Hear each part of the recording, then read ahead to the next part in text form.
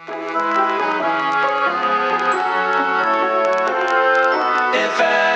anyone's out there, blink twice and keep listening.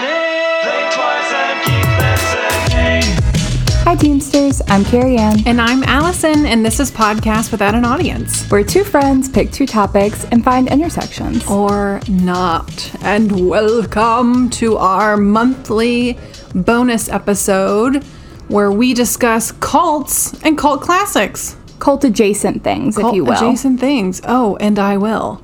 I know. Oh, we have like a roller coaster of topics this week, and it's a Patreon pick. It is. I'd forgotten it was a Patreon pick because it had been on my to-watch list for so long. Yes. I love that someone moved it up on the list. I know. Our Patreon, Sarah, who is an absolute gem, just like so sweet, so amazing. She chose this cult classic movie that we're going to be discussing second. But I guess they already know what it is because they can see the title. Oh, yeah, so. you guys know. Yeah. At this point, we know. You know. We know that you know. You know that we know that you know. We all know. We're We're here. all in there. It's been a long week. Oh, for sure. For sure.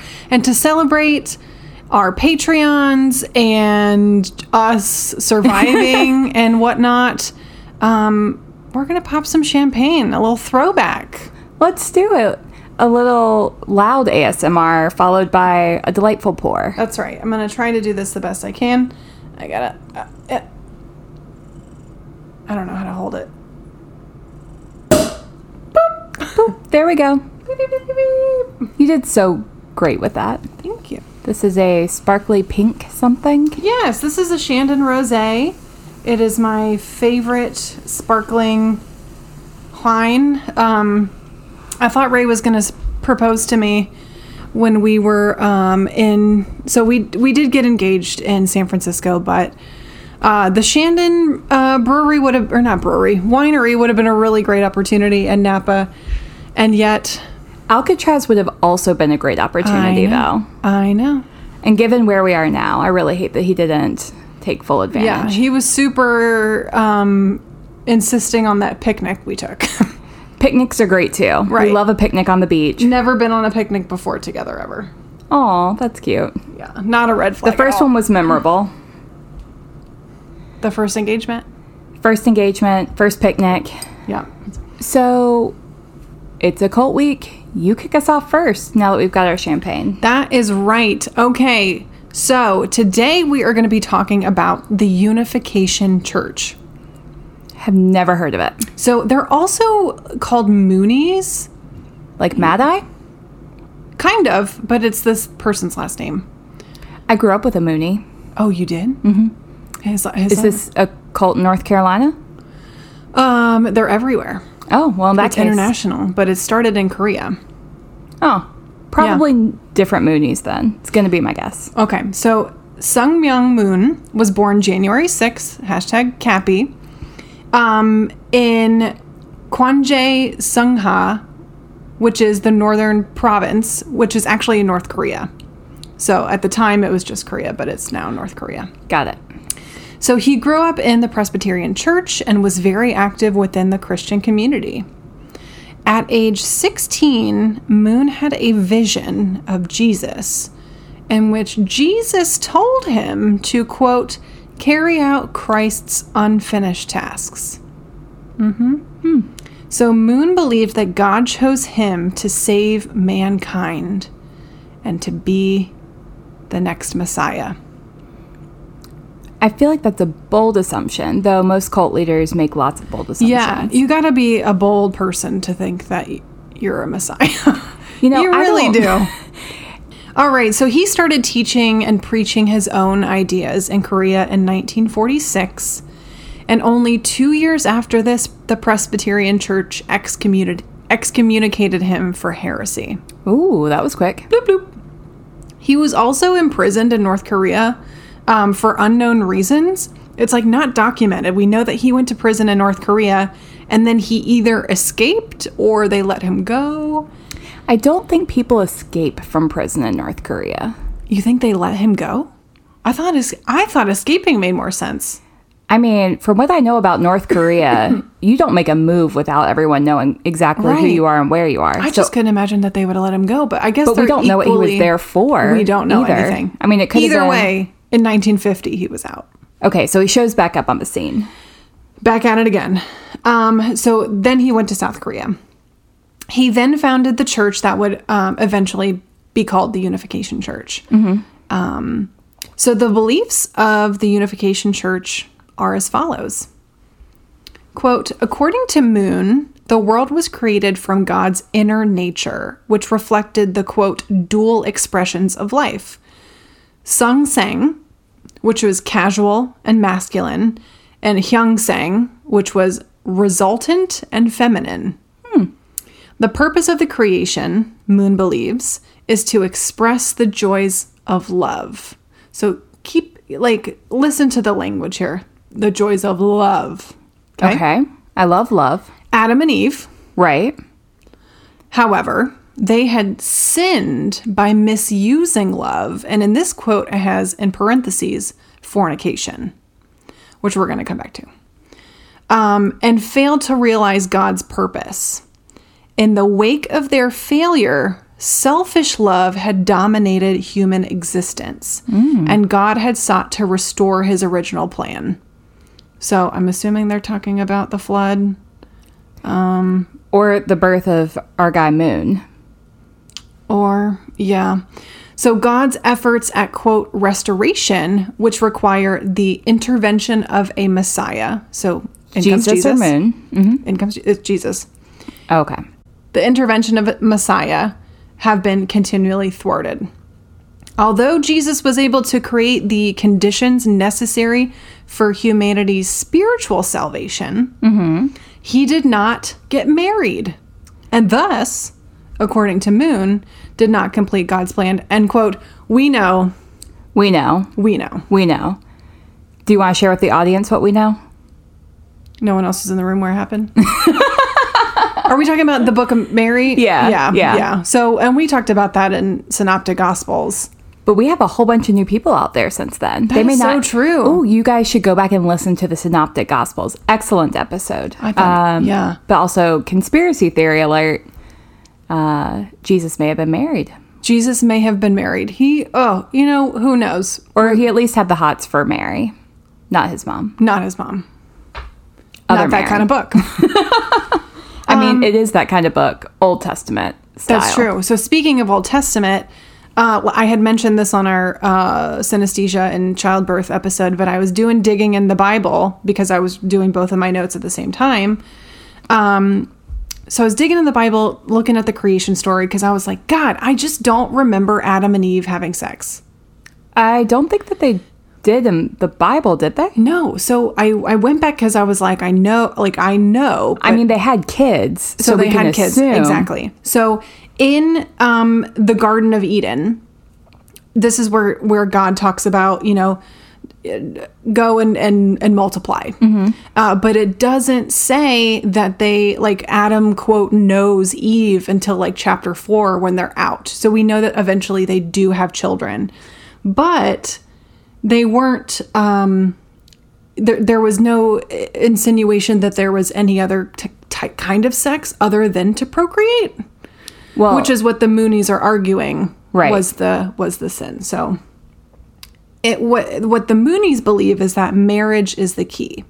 Quote, through it, members of the Unification Church believe that the couple is removed from the lineage of sinful humanity and engrafted into God's sinless lineage. This is between marriage of people in the Unification Church. got it. Okay. As a result, the couple's marital relationship and any children born after the blessing exist free from the consequences of original sin. Isn't that kind of why Jesus died, though? Didn't Jesus do this first? So because he wasn't married, Right, I forgot. yep, he wasn't. Wink, wink. Wasn't- we don't know. well, Ultimately, we we don't don't know. But because he wasn't married, he did everything else. They're like, Jesus, you did great, but you didn't complete the mission. We got a new guy. We got a new guy, Mr. Moon. So, and I saw an interview with somebody from the church, and she was a first generation. Her parents had been married within the church. She was born. So she was... fascinating. Yeah, so she she was was raised in the church. Yes, raised in the church. So she was free from this original sin. And the parents were actually required to bow to their children. Yeah. I wonder what kind of God complex that creates for your kids. We are going to talk about it. Oh, good. So mass weddings is something that this church is known for. So tens, hundreds, and even thousands of couples are married in these mass ceremonies. These couples are usually arranged marriages. And one of the unique things about this church is that they try to make marriages as diverse as possible. So there's a lot of like international marriages because this church is fucking everywhere. And the older members of the church, as well as the parents of the people who are being set up, they play matchmaker. So they talk to families in other churches across the world, and they pair up these folks. All hetero marriages, by the way. Right. So the process of the wedding is as follows, and this is a quote from our good friends at Wikipedia. The traditional steps for completing the sanctity of the blessing ceremony is as follows. 1. The chastening ceremony. The couple strike each other 3 times to symbolically make an end to sin and prepare for a new beginning. 2nd is the holy wine ceremony. The couple share a cup of holy wine or grape juice, symbolizing their engrafting into God's sinless lineage. 3 is the holy blessing ceremony. The couple exchange vows. A prayer is offered by the officiators, and the couple is sprinkled with holy water. 4, the separation period. The couple refrains from having relations for a period of 40 days, some cases even longer, but consummate their marriage after the 40 days. They're allowed to consummate their marriage for 3 days, and then it's encouraged to remain celibate for 3 additional years. Why? Isn't the purpose of this to have babies? Yeah. Yeah, but you got to get your mind right. So you get 3 days in a year and a month. Yeah. Wait, 3 days and 3 years and 40 I just days. agreed with you with that hearing. So Yeah. after 40 days, so a month and some change, you can have sex for 3 days, and then You wait 3 more years. You wait 3 more years. Why would anyone choose to join this church? That's a great question. It's unclear at this time. So that's when they're allowed to get it on. So this is a basically ceremony that reflects on the fall of Adam and Eve. Okay. So it's just a time of reflection, and it's basically like their coupling with their partner is basically overruling the sinful actions of the OGs. I don't know about you, but I don't want to be thinking about Adam and Eve while I'm coupling with somebody. Like, No. a lot of these are real downers. Yeah. Yeah. Yeah, it's not as erotic as you would think. I mean, I'm sure for those 3 days they're getting it, but For sure. No, but I guess you have 30 days to get to know the person. I do kind of like that. I mean, if you're having an arranged marriage, you don't want to be forced to like sleep That's with the true. person the first night. That's a good point. So if you are meeting them the day of your wedding, which is common in some cultures who participate in arranged marriages, like 40 days is a reasonable amount of time to decide whether or not you even want to sleep with that person. That's true. Except at that point you're already betrothed. To another. So you're kind of stuck regardless. Yeah. But hopefully you got some kind of attraction there. I hope so. The couple takes part in blessing ceremonies where they commit to these next 4 vows. 1, to become a true man or woman who practices sexual purity and lives for the sake of others. 2, to become a true husband or wife who respects true parents' example and establishes an internal family which brings joy to God. Wait, what was number 1? I blanked out. Number 1 was sexual purity and live for the sake of others. Okay. Those are somehow related. Sexual purity, living for others. Number two. To become a true husband or wife who respects true parents' examples and establishes an external family which brings joy to God. Okay, so have kids. Respect your parents and have kids. Yep. To become a parent who educates his or her children to follow the tradition of true love for the sake of the family and the world. Be sure to make sure your kid's a cult member too. Sure. And the fourth is to create an ideal family which contributes to world peace. So I do like the world peace bit. That's a little kind of redundant. nice. Just like be a nice person, I guess. Yeah, D-bad. Yeah. So it is important to note that some of these marriages were not legal marriages. This was just the ceremony within the church. Some of the couples were already married, or, got married later, depending on where they were from, legally within their countries. So it's interesting because Moon and his wife were addressed as mother and father. And because he was the prophet, his marriage is seen as like the ideal family. So let's think of what this means within the family unit. So there are these marriages, and the whole purpose of the marriage is to create a pure lineage, essentially. So ultimately, you have these children being born into this church who are bowed to by their parents. They're told they're these, amazing kids and that they're born from the original sin. They're not born from the original sin. That's they are the whole not point. born from the original sin. Exactly. But I imagine that would be difficult because you're growing up, you're just a human, and you're having, thoughts growing up as a teenager, or you're sinning yourself because it's ultimately impossible not to. Like, what that would do for the mental health of these children. I think about this as it pertains to like purity culture and the idea of virginity. These things are social constructs to begin with. And they're kind of taking that to a whole new level and indoctrinating young children with it. Similarly to how I think a lot of us were indoctrinated into like hardcore purity culture. Like purity rings are still a thing for a lot of people. Yikes. I know. The band is good. I like the band.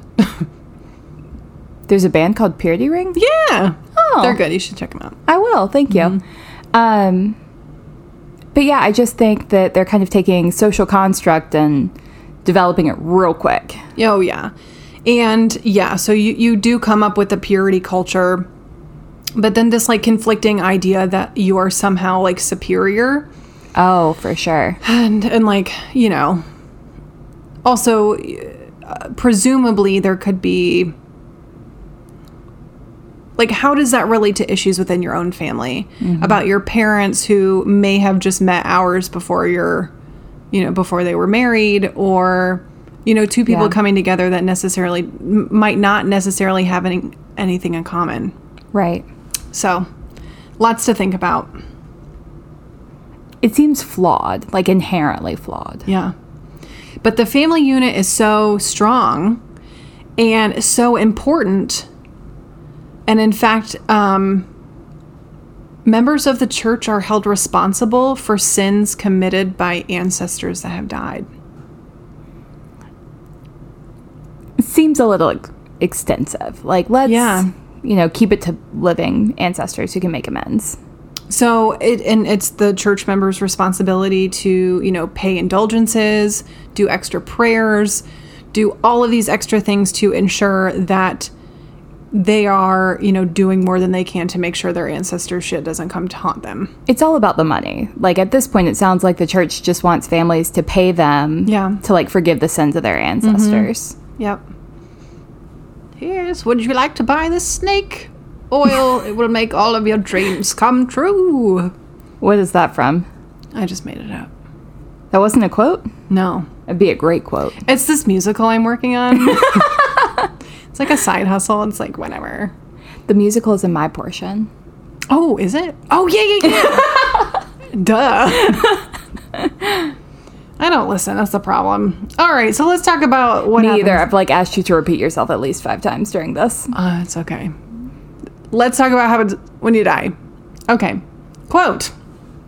A unification funeral, or Seongkwa is a funeral ceremony for the purpose of aiding the deceased person's transition to the spirit world and to celebrate his or her life among family and friends.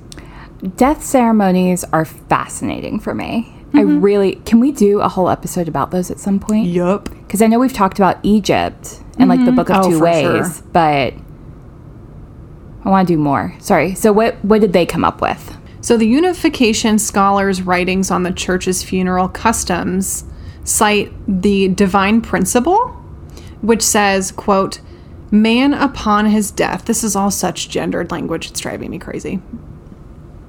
Man upon his death, after his life in the visible world, goes to the invisible world in a spiritual body, having taken off his clothes of flesh, and lives there forever. The Meat suit. Meat suit.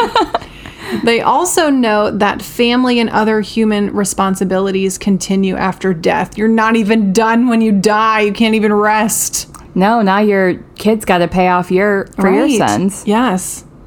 The Unification movement does not uphold belief in reincarnation or eternal damnation.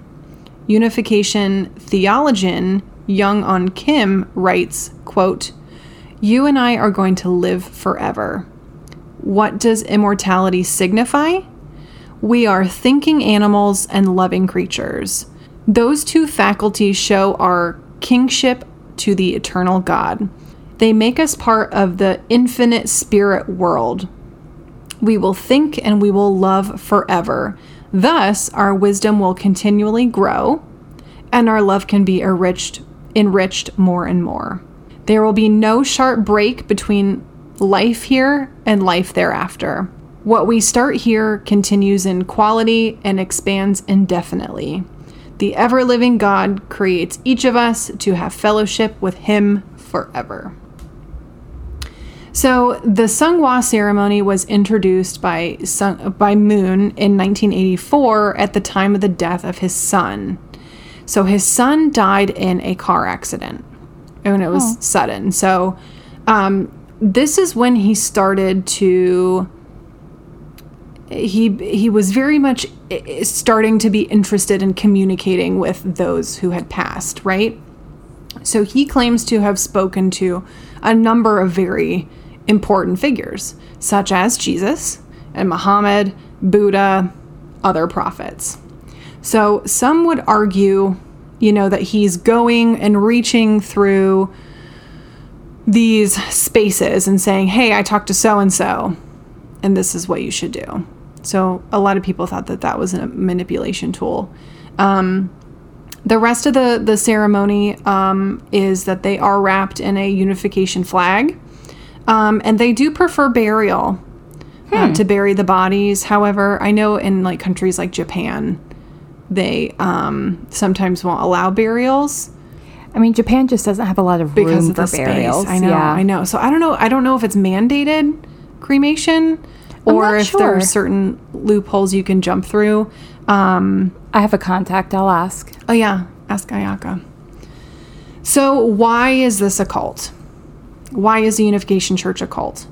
I think there's some pretty obvious reasons. This here. is my conclusion paragraph. Oh, I'm sorry. Continue.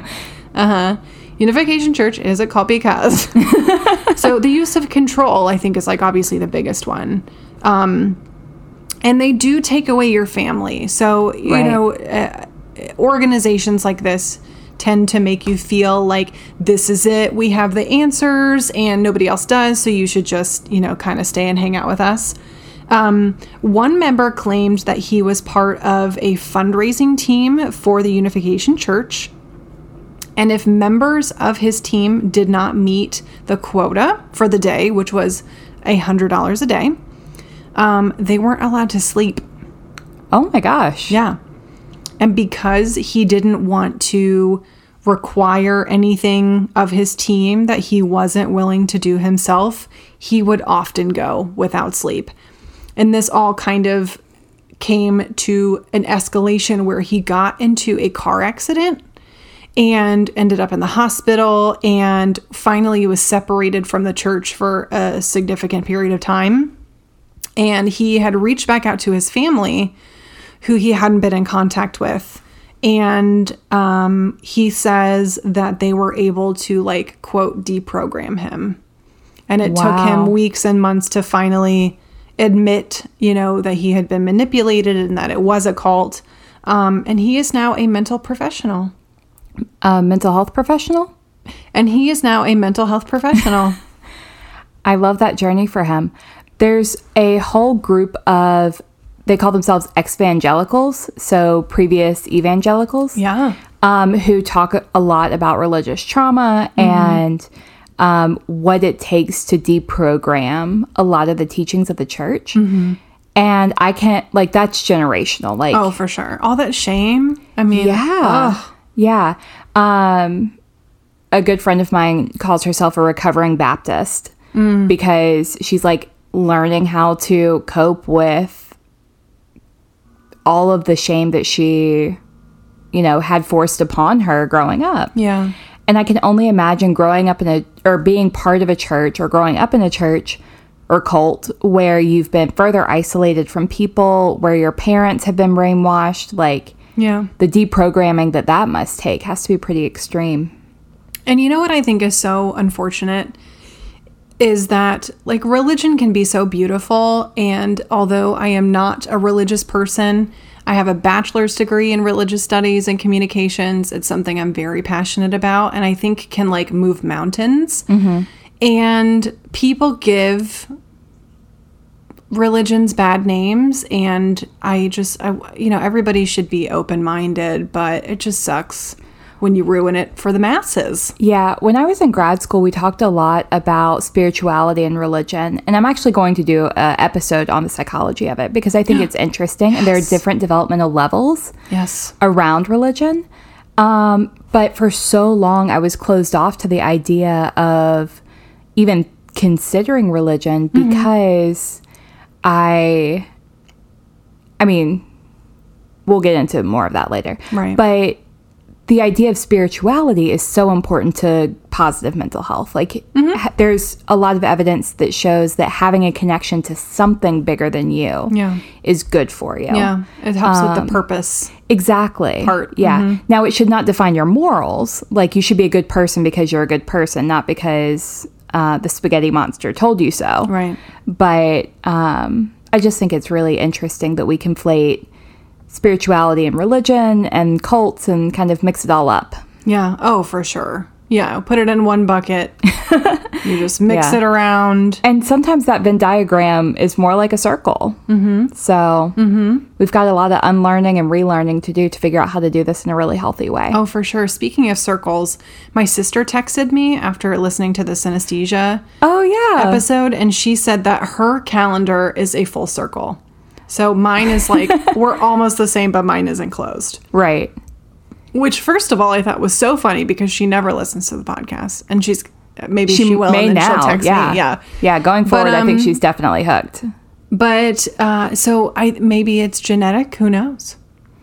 Who's to say? Who's to say? I don't know. We'll have to do some twin studies, research, figure out if it's genetic. Right. We're not twins, but yeah. No, I know, but you look very We similar. could be. We told each other one year our New Year's resolution was to lie more. And we started, because people would always ask us if we were twins. You know, younger, we looked a lot more alike. But I think you guys still look a lot alike. Yeah. Yeah, I think so too. But anyway, we were going to tell people we were kids, or twins. So, but anyway, so the Unification Church. Oh, right. So they grew and they're everywhere. And there's like so many members, and it just continues today. The mass weddings continue. In fact, one of the most famous weddings was thousands and thousands of people, and they sold out Madison Square Garden and did this huge ceremony. Is that not how you and Ray are going to get married? No, it is not. No? You're not getting married in a mass wedding ceremony? No, and the 40 days thing, you can forget about it. Hey, fiance Ray, how do you feel about that? Forget about it. So that is the Unification Church. Well, thank you. I learned so much. It is just so interesting.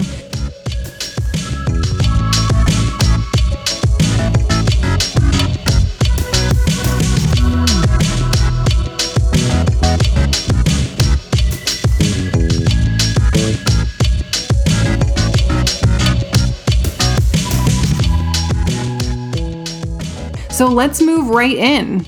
Yeah, let's dive into Hedwig and the Angry Inch. Let's do it. So I know that we don't talk about intersections, but I was definitely thinking about intersections because I'm now programmed to. Oh, for sure. And there are a few. The cult members who are not allowed to have sex with their partners probably have angry inches. Oh, for sure. Also, there's a whole love thing that we're going to talk about that's prevalent in both stories. So, 2 intersections already. Link up there. Also, just the loneliness of being in Berlin at that time. Sure. Yeah. Anyway, that's jumping too ahead. All right. So one of my goals is to now find the shortest plot summary that I can, because I think that they're really funny when they leave out all the details and like just give you the key elements. Beautiful.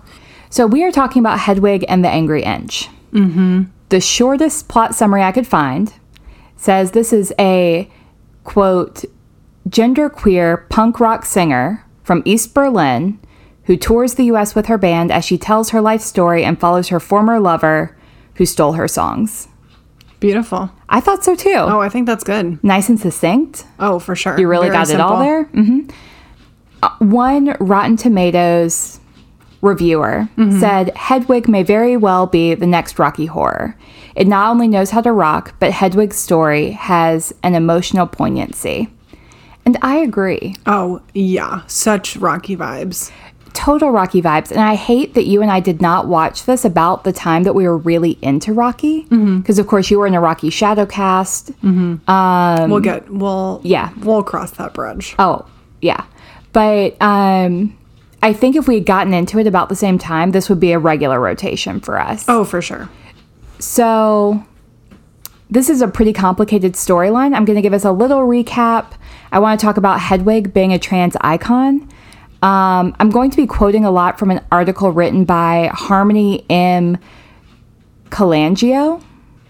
And I will have their website in our resources for this week. Or you can Google Hedwig and the Angry Inch, trans icon or problematic disaster.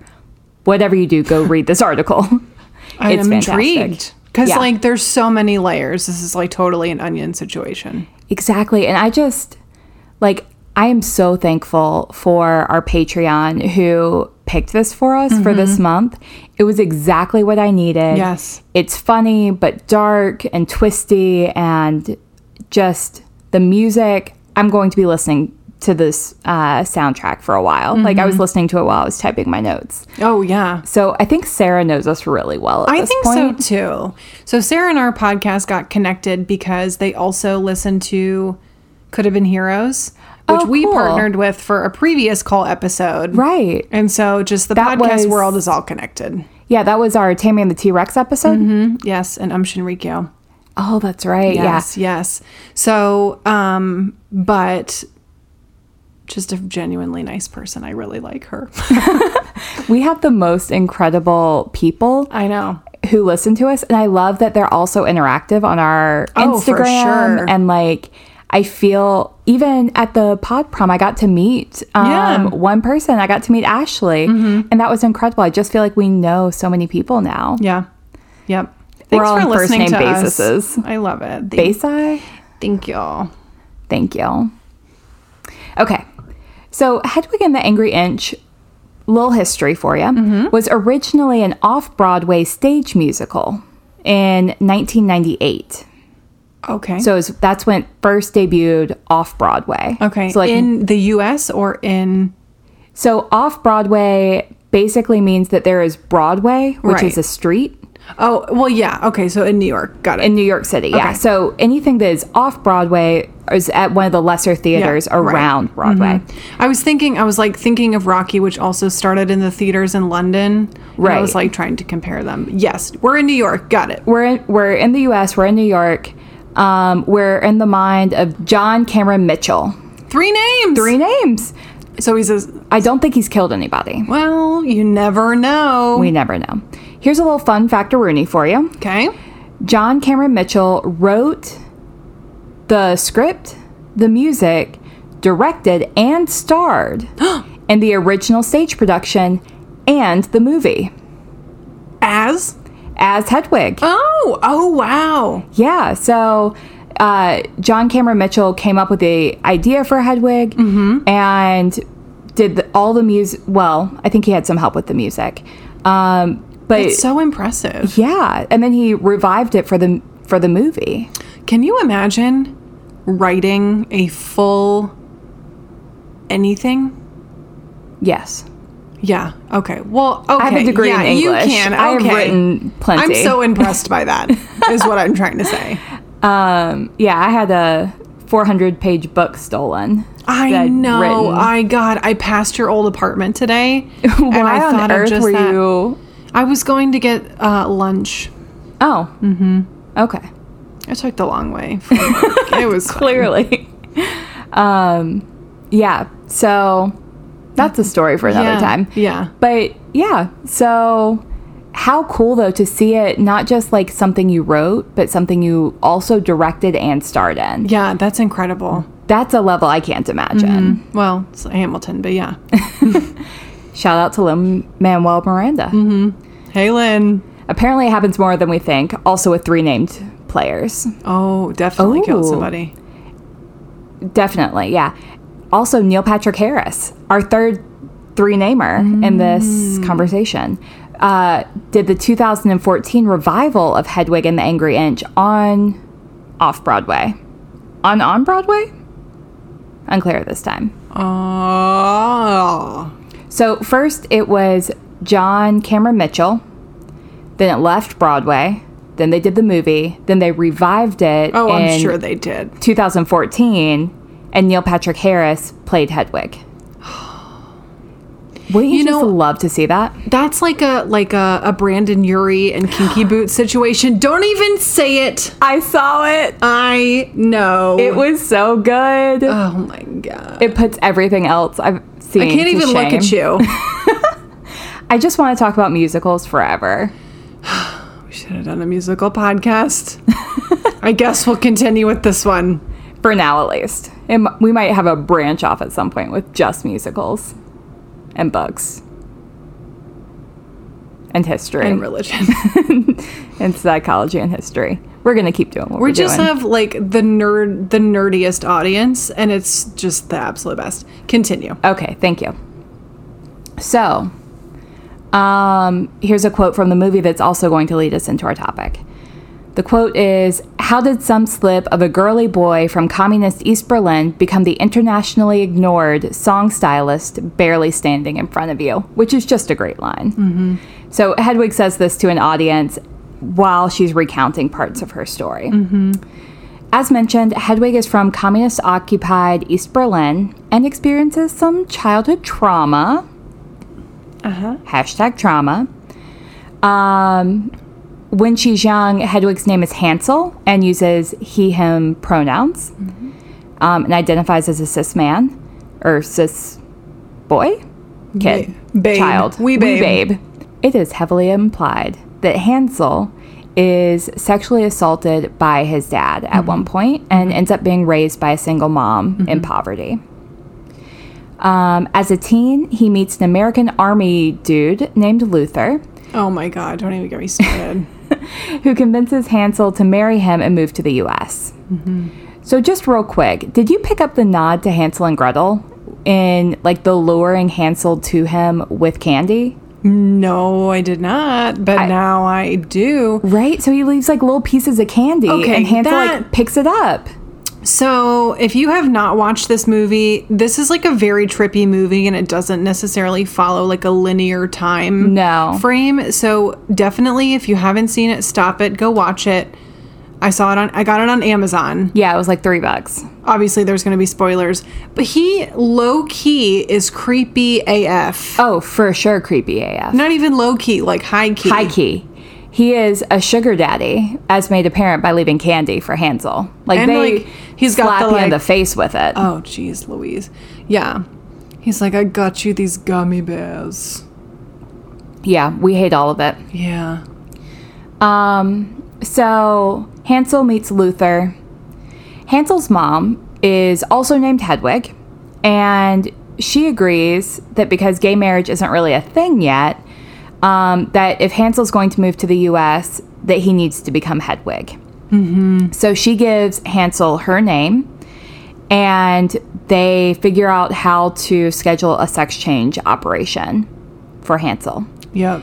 Now, I'm not saying gender confirmation surgery on purpose, Okay. because it doesn't seem as if this is a thing that Hansel / Hedwig really wants. Yes, it is. Okay. Yes, I'm glad you brought that up, because it is very much like a situational thing that's like brought to Hedwig Right. as a option to get out. Of communist occupied East Berlin. Correct. Yeah. So there's, again, in this article, I read several articles, but in one of the articles I read for this, there was commentary about whether or not Hedwig would even identify as trans, because this was not a decision that she made based on her gender identity. She does, however, continue to live as a woman. So if she had not had the sex change operation as a means to an end, she may have never, and probably would never have transitioned. Oh God, I don't know. There's no way to know. There's no way to know. Quote, she lived as a woman because she was working with the hand she was dealt, and because she felt her identity was taken from her by the men in her life. Like, there's so much tragic. to unpack with this movie. One of the things that I would really...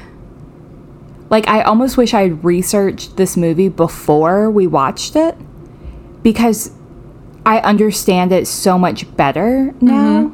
Teach me all the things. I'm ready. Yeah.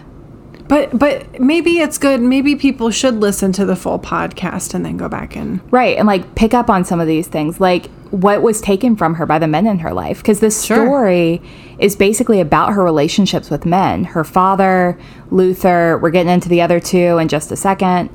Okay, keep going. 'cause Yeah, this it's is going to be just- like a forever long episode. Oh, I know. Okay. So about her sex change operation, Hedwig says, quote, "My sex change operation got botched. My guardian angel fell asleep on the watch. Now all I got is a Barbie doll crotch. I've got an angry inch." So that's where the title comes from, is her angry mound of flesh. Correct. And it's also what she calls her band. Yeah, is the angry inch, not the Yeah. angry mound of flesh. So anyway, she ends up in Junction City, Kansas. Who the fuck wants to be in Junction City, Kansas? Shout out. And her husband, Luther, who she moved to the U.S. for, ends up leaving her for a younger guy almost I know. immediately. And she's like in the middle of nowhere in like a double wide. Yeah. And not that there's anything wrong with it, but it's like this very solitary feeling where you see like the camera pan out and she's like by herself. It's like Totally alone. Totally isolated. Yeah. So what does she do? Hedwig forms a band of Asian army wives. And ends up falling for a young guy. It's unclear if he was a fan or if she was like babysitting him. Yeah, that's what I understood, was that she was babysitting him. Yeah, but he was also like sort of a fan. And they end up going into music together. His name is Tommy. And Tommy ends up eventually leaving Hedwig and becomes a big rock star himself, taking all of her songs. Yeah, we're breezing right past the bathtub scene. That's a special thing you got to watch for yourself. Yikes. Okay. Yeah, because I also, like, there's a fine line between talking about the movie and, like, recounting the movie. Oh, for sure. And you and I will be recounting this movie for years to come. My question is he of age? Unclear at this time. Oh, okay. Was Hansel of age when Luther picked him up? Okay, you're right. Yeah. So the story of Hedwig and the Angry Inch is basically Hedwig following Tommy around with her band, the Angry Inch, who are now a bunch of Eastern Europeans on the run from immigration. So we started out with like Asian army wives, and now it's a group of Eastern Europeans. Very interesting group, regardless. Let's talk about Hedwig real quick. Okay. One of the things that stands out to me is that Hedwig isn't actually that likable. Like, she isn't cuddly or soft. She's brokenhearted and lashes out. She's a bully, like severe mood swings, emotionally abusive. Like she's darkly funny and lovelorn, but she's just raw. Like she is just who she is. And there's very little positive to say about her for the majority of the movie. Right, absolutely. Her makeup is on point. For sure. Other than that, she kind of sucks.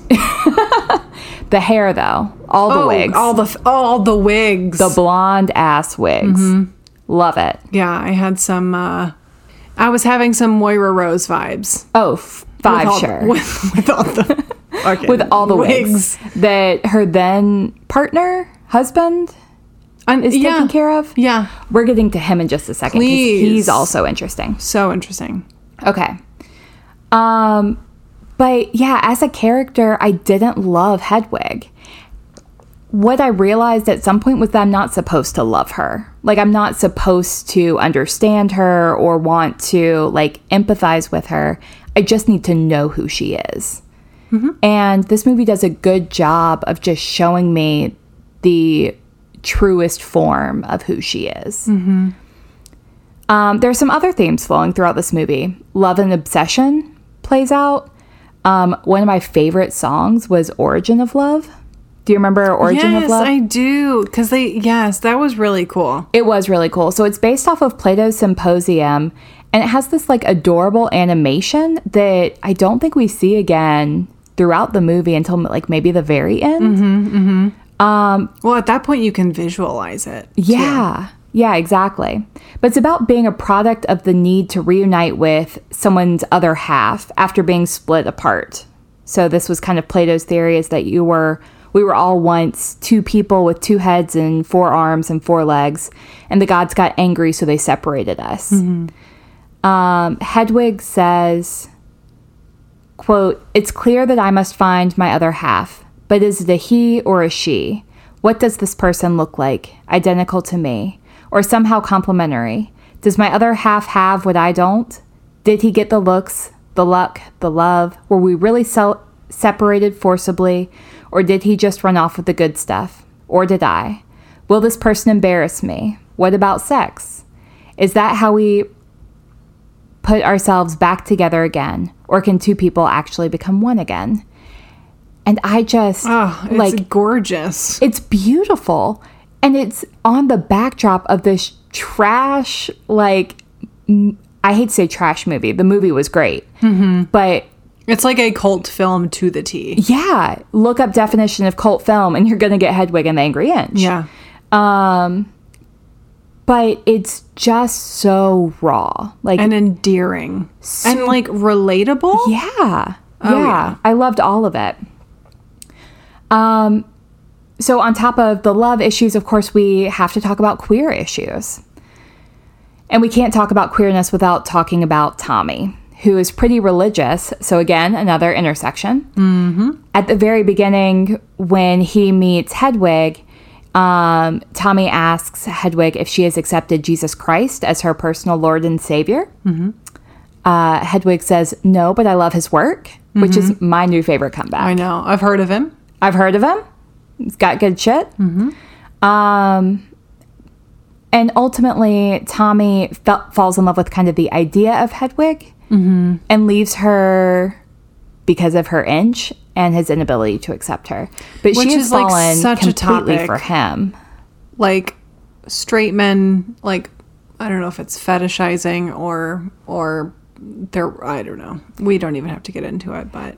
I mean, some of this I really want to get into, but I know that we can talk about it for hours. Like, was Tommy straight? Was Tommy queer in any capacity? right? I would guess. I think yes, he is. And Tommy is the like love interest that she's like following around with the band. right. So the love and the obsession is like very clear from the Hedwig side. Like she cannot let it go. And I don't think it's only just because he stole her music. I think it's because she's hanging on to something. Right. But from his perspective, yeah, I think he's definitely queer for sure. Yeah. I think what's again, interesting about Tommy and Hedwig's relationship is that what ultimately reunites them is that Hedwig hits her very lowest point. Right. And begins to engage in sex work, which ultimately brings her back to Tommy. And finally, like, results in this great plot twist where she's the one who ends up with the fame. Like, they're in a big car accident, and she's the one who gets all the press from it. Right. So, like, I think we can just kind of see the ways that Tommy and Hedwig don't work and don't fit together, because no one's going to fit with Hedwig, because Hedwig has some deeply held trauma that she's working through. But she's wanting acceptance from this person who denies her. So let's talk about Hedwig's third love interest, Yitzhak. I'm hoping I'm pronouncing that right. Yitzhak? Boyfriend? Yeah. So, Or quote, husband? It's really unclear, right? it's really unclear. Okay. Here's a quote for you. Although it's unclear in this movie. In the musical, Hedwig describes how she has agreed to marry Yitzhak. He is a Jewish drag queen from Croatia. Only after extracting a promise from him to never do drag again. Hedwig seems afraid that Yitzhak becoming more feminine than she is and being paid more attention to. And Yitzhak bitterly resents Hedwig's treatment of him. Okay, I was wondering. To further the musical's theme of blurred gender lines, Yitzhak is always portrayed by a woman. Okay. Yeah. Oh, okay. Good. So in this movie, Yitzhak is Miriam Shore, who was not someone I was familiar with, but it is indeed a woman. So I was wondering about he always sleeps in a bandana, for example. And so I never caught on to the original that like he was like a drag queen. And it was like the dynamics of their relationship that they had agreed upon. Right. I think it's something that we need to watch 2 or 3 times to really pick up all the nuances of their relationship. Because it's the relationship that's active in this movie. It's the only one that's current and not being told from Hedwig's past. Oh, for sure. Yes, absolutely. So while she is chasing this guy that stole her music, she's currently dating / married to, unclearly, this guy. Right. But like there's a very early scene where you see him like put on one of her wigs, you know? And so that makes a lot more sense now. Yeah, exactly. Exactly. So Yitzhak eventually gets the role of Angel in a production of Rent, which I loved that like little nod to Broadway. Oh, for sure. I really like when shows have those Easter eggs where they're picking up on other shows. They're just fun. Anyways, Hedwig, again, is emotionally abusive and afraid of abandonment. So she destroys his passport so that he can't leave to go to the international production of Rent. That was really tough. Yeah. Who would do that? Like, that's abusers? That's tough. Yeah. But, I mean, Hedwig has been abandoned by the first 2 people that she loved, one of whom she's still actively in love with. Right. And here's a person that she doesn't seem to really even like that much. Who's like, I'm going to leave too. Yeah. And she's like, no, the fuck you're not. Right. I'm tearing up your passport. Oh, so hard to watch. Like, so much trauma. But she wasn't written to be likable. Right. Like, as an individual, she's selfish and emotionally abusive, but it's a survival thing, which we're about to get into. But first, let's come back to being a trans icon. As an individual, we can agree that Hedwig is not our favorite. However, she is a sincere representation, quote, not as a trans character, but as a character in a story about trauma. This article that I referenced earlier said, quote, she has figurative and literal scars from being physically and emotionally exploited throughout her entire life, and every facet of her identity is defined by it. A character's arc is defined by specific events that impact their further decisions and actions. This is true to life, particularly amongst those with trauma. It's a safety precaution and one that cannot be expected to be an upstanding beacon of morality if they have unaddressed trauma and emotional issues, when the best they know is how to just survive. And that was Hedwig's entire life, is abandonment and loss and abuse. And she has learned how to survive. She's not thriving. No, not thriving. So obviously, it is not great. Like, people Right. should not, exhibit that behavior. Abusive behaviors. Yeah. Yes. But we understand it when we know her full story. Like, we understand where As the an behavior audience. comes from. Yeah. It's still not saying it's okay that she did these things. We just understand it. And I think that that's kind of the point of the movie. This is a story not about transitioning, though it does cover the complexities of gender without over-explaining or trying to make things neat and tidy.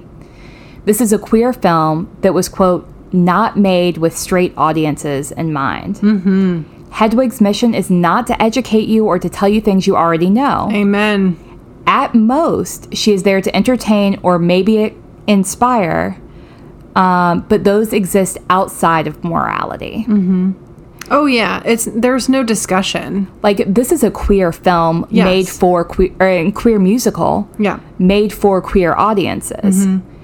We are unpacking this as queer individuals who can talk about the complexities of gender and who can talk about the complexities of trauma without passing a ton of judgment on who Hedwig is. And a lot of media we see, like, surrounding queer culture is about, like, coming out or explanations, and, like, they're Yeah. literally just characters that are people. Right. Yeah, I think that's fantastic. Yeah, and this movie was and show were ahead of their time, because a lot of Hollywood is still in, like, the coming out movie phase. Like, every movie is about coming out. This one, Hedwig is not coming out. Like, this is just about who Hedwig is as a human. Right. Fully operational as an adult, just, like, fucking going through life. Yeah. What Hedwig wants above all else is to feel seen for who she is, not as the person that others make her to be, both physically and emotionally, but for who she wants to be. In that respect, Hedwig's story is one of the best in the overarching trans community, because deep down, isn't that what we all want? Trans woman or not, Hedwig is an unclassy masterclass in gender expression, perseverance, and identity, and deserves the spot that she has earned in the Hall of Fame for trans characters. Yeah, for sure. 1,000%. For sure. Like, 5 sure, 5 sure. 6 sure. Like, it just does not get better when we're talking about this type of character. Like, the trope that she fulfills is poignant and powerful. Okay. So in the closing of the film, we see that Hedwig's half moon tattoo is now full. I don't know if you caught that. Oh, I did. Oh, Yeah. I did. Implying that she has completed herself and doesn't need anyone to feel whole after all. And so that is basically how some slip of a girly boy from communist East Berlin, who went from internationally ignored song stylist barely standing before you to one of the most recognizable trans figures in pop culture. Now, real quick, I have one more fun fact for you. Oh, I love a fun fact. So, of course, John Cameron Mitchell and Neil Patrick Harris are like the two most well-known people to play this role. John Cameron Mitchell, because he wrote the role, Yeah. starred in the original, starred in the movie. Neil Patrick Harris, because he's Neil Patrick Harris. Yeah. But there are 3 other people who are interesting, 2 that you have not heard of, and 1 that you have. Okay. Who have also, quote, donned the blonde wigs of Hedwig. Love it. So I'm going to start with the one that you do know. Okay. Okay. Taye Diggs.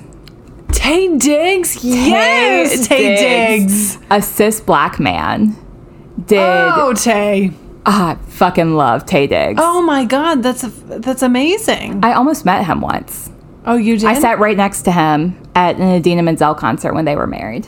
I forgot about that. Yep, he was wearing red chucks. I was wearing black chucks. You I was a baby. really felt connected in that moment. I really did. The second one is Ali Sheedy, who's a cis woman. So they had a cis woman play the role of Hedwig. Okay. And the third Beautiful name. Sorry. It is, yeah. Is Jinx Monsoon, who's a non-binary drag queen. Love it. Oh, I love the diversity. So I love that they are casting characters and casting actors that are outside of the gender binary to play a character who's outside of the binary. Oh, for sure.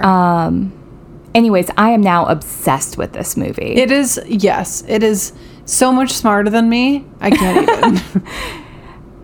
It's so much smarter when you really start to like think about it and unpack it, but it's really just a fun watch. Oh, for sure. It's a super trippy and like, movie. There's a lot of singing. So Yeah. if you haven't seen it, like get ready for some singing.